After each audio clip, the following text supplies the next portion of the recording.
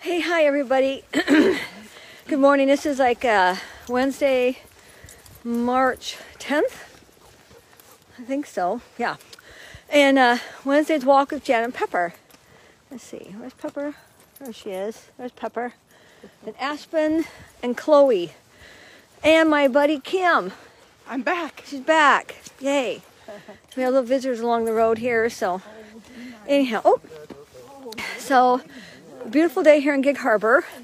And just hope everybody's having a fantastic day, no matter where you are. And I hope that maybe my talk today will inspire you a little bit.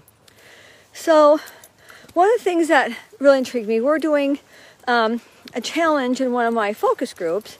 And it is, one of the topics that came up was, and I like to talk about habits. And some of the habits that we have are like, I know, like the 5 people you surround yourself with.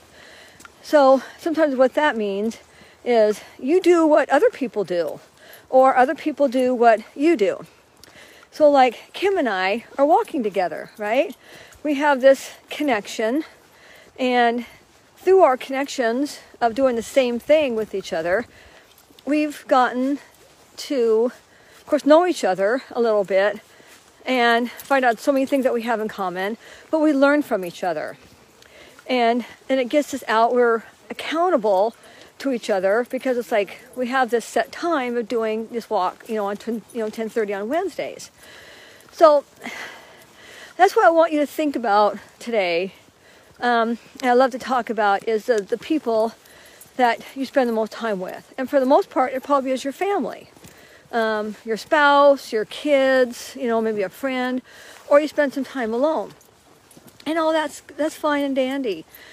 But when you have that connectedness, it gives you purpose. You start to think about what is possible out there. So like I used to smoke a long time ago. I quit in 1993, right after my mom died from smoking-related illnesses. And a lot of people knew me as what, I guess I would call a smoker, right? And, like they'd be borrowing cigarettes from me, or maybe I'd be borrowing from somebody else, or someone would give me a cute lighter, or, that kind of like it becomes your identity, too, with those habits and the things you associate yourself with. So like if you're, I call myself a walker, right? So Kim and I are like walking, and you can say you're going to go for a walk because you want to become a walker, or you run and you become a runner. So you kind of start hanging out with people who do that, if that makes sense. So like I'll use the thing of like a runner. You want to start running, you join a running group, and so you start hanging out with those people, and you kind of get their identity a little bit, and that you kind of make that shift over. And that's what brings up the possibilities, because you think, oh, I don't know about becoming a runner. I don't know if I can do that. But when you start talking to people who may have started exactly where you are. Remember that one post that I've talked about that? Like, start where you are, right? You don't have to be born a runner. You don't have to be born a dancer or anything, although some kids start doing that, right, at a young age. But when you start hanging out with people and you like what they do, you have that possibility. It might open up like dreams and and hope, because they can encourage you. You have that friendship, that connection. And so when you talk about everything that, excuse me, all the surroundings of your home, maybe like you have, like when you look in your pantry, is it all healthy food, or is there a lot of like junk food? Okay.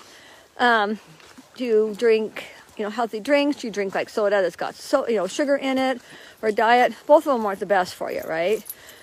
But, and then when people see you drinking things like those commercials, okay, oh, don't even get me started on the commercials. So they show like these celebrities, and they're like a Diet Pepsi or a Pepsi in their hand. So you think, oh, well, that's okay. That celebrity's doing that. I should be able to do that. And that leads me to, and that's power of suggestion, right? So that leads me to another thing. I quit drinking 18 months ago, and it changed my whole identity. And I used to have like a little vineyard, and people would say, when are you gonna, do your grapes, and when are you gonna, have some wine out? And I get all these little memes and stuff about wine. Well, I don't anymore, right? And those people, a lot of people know what my past used to be because it's not that now. So so going back to changing my thought process and your surroundings. So when you start doing something you don't want to do anymore, you have to actually almost not hang out with the people that do that. That doesn't mean that you give up your friends. It just means you might add to what you're doing. Like, Kim and I are probably, well, for sure, going to go fishing together in September. Not just us, but our men too, right? So that gets you, all excited. Is there any fishing gear I need to do? But, there's that connectedness that Kim and I have. And we went to Yellowstone, actually, when I stopped drinking like 18 months ago.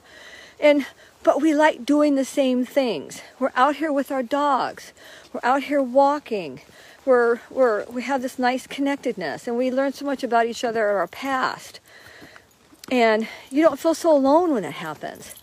So, and that's the other part of, a couple of weeks ago when I talked about taking up space, is that you're being heard, and you get to hear people, and that just brings that excitement and everything. And so just realizing the possibilities of, like, what is your hopes and desires and dreams? What do you want to do? Do you want to, like, you look at someone like, I rode a real cool bike or something, and like a mountain bike or road bike, go talk to the people, that sell them, and get on a support group or something on Facebook, or, when all this COVID SHIT stuff is done, we'll be able to go back to actually, seeing people and doing this. So sometimes that's how you change your habit too, is go into, healthier surroundings, right? And like I said, you don't have to give up your friends that smoke and drink and curse and all that, but you just add to who you want to be, and the people that you think have a healthy lifestyle, and you think, oh, I kind of would like to do what they're doing. So ask them, find out what they do. So sometimes it's just that simple, and do some research, read some books on certain things that you're really interested in. And that's the fun part.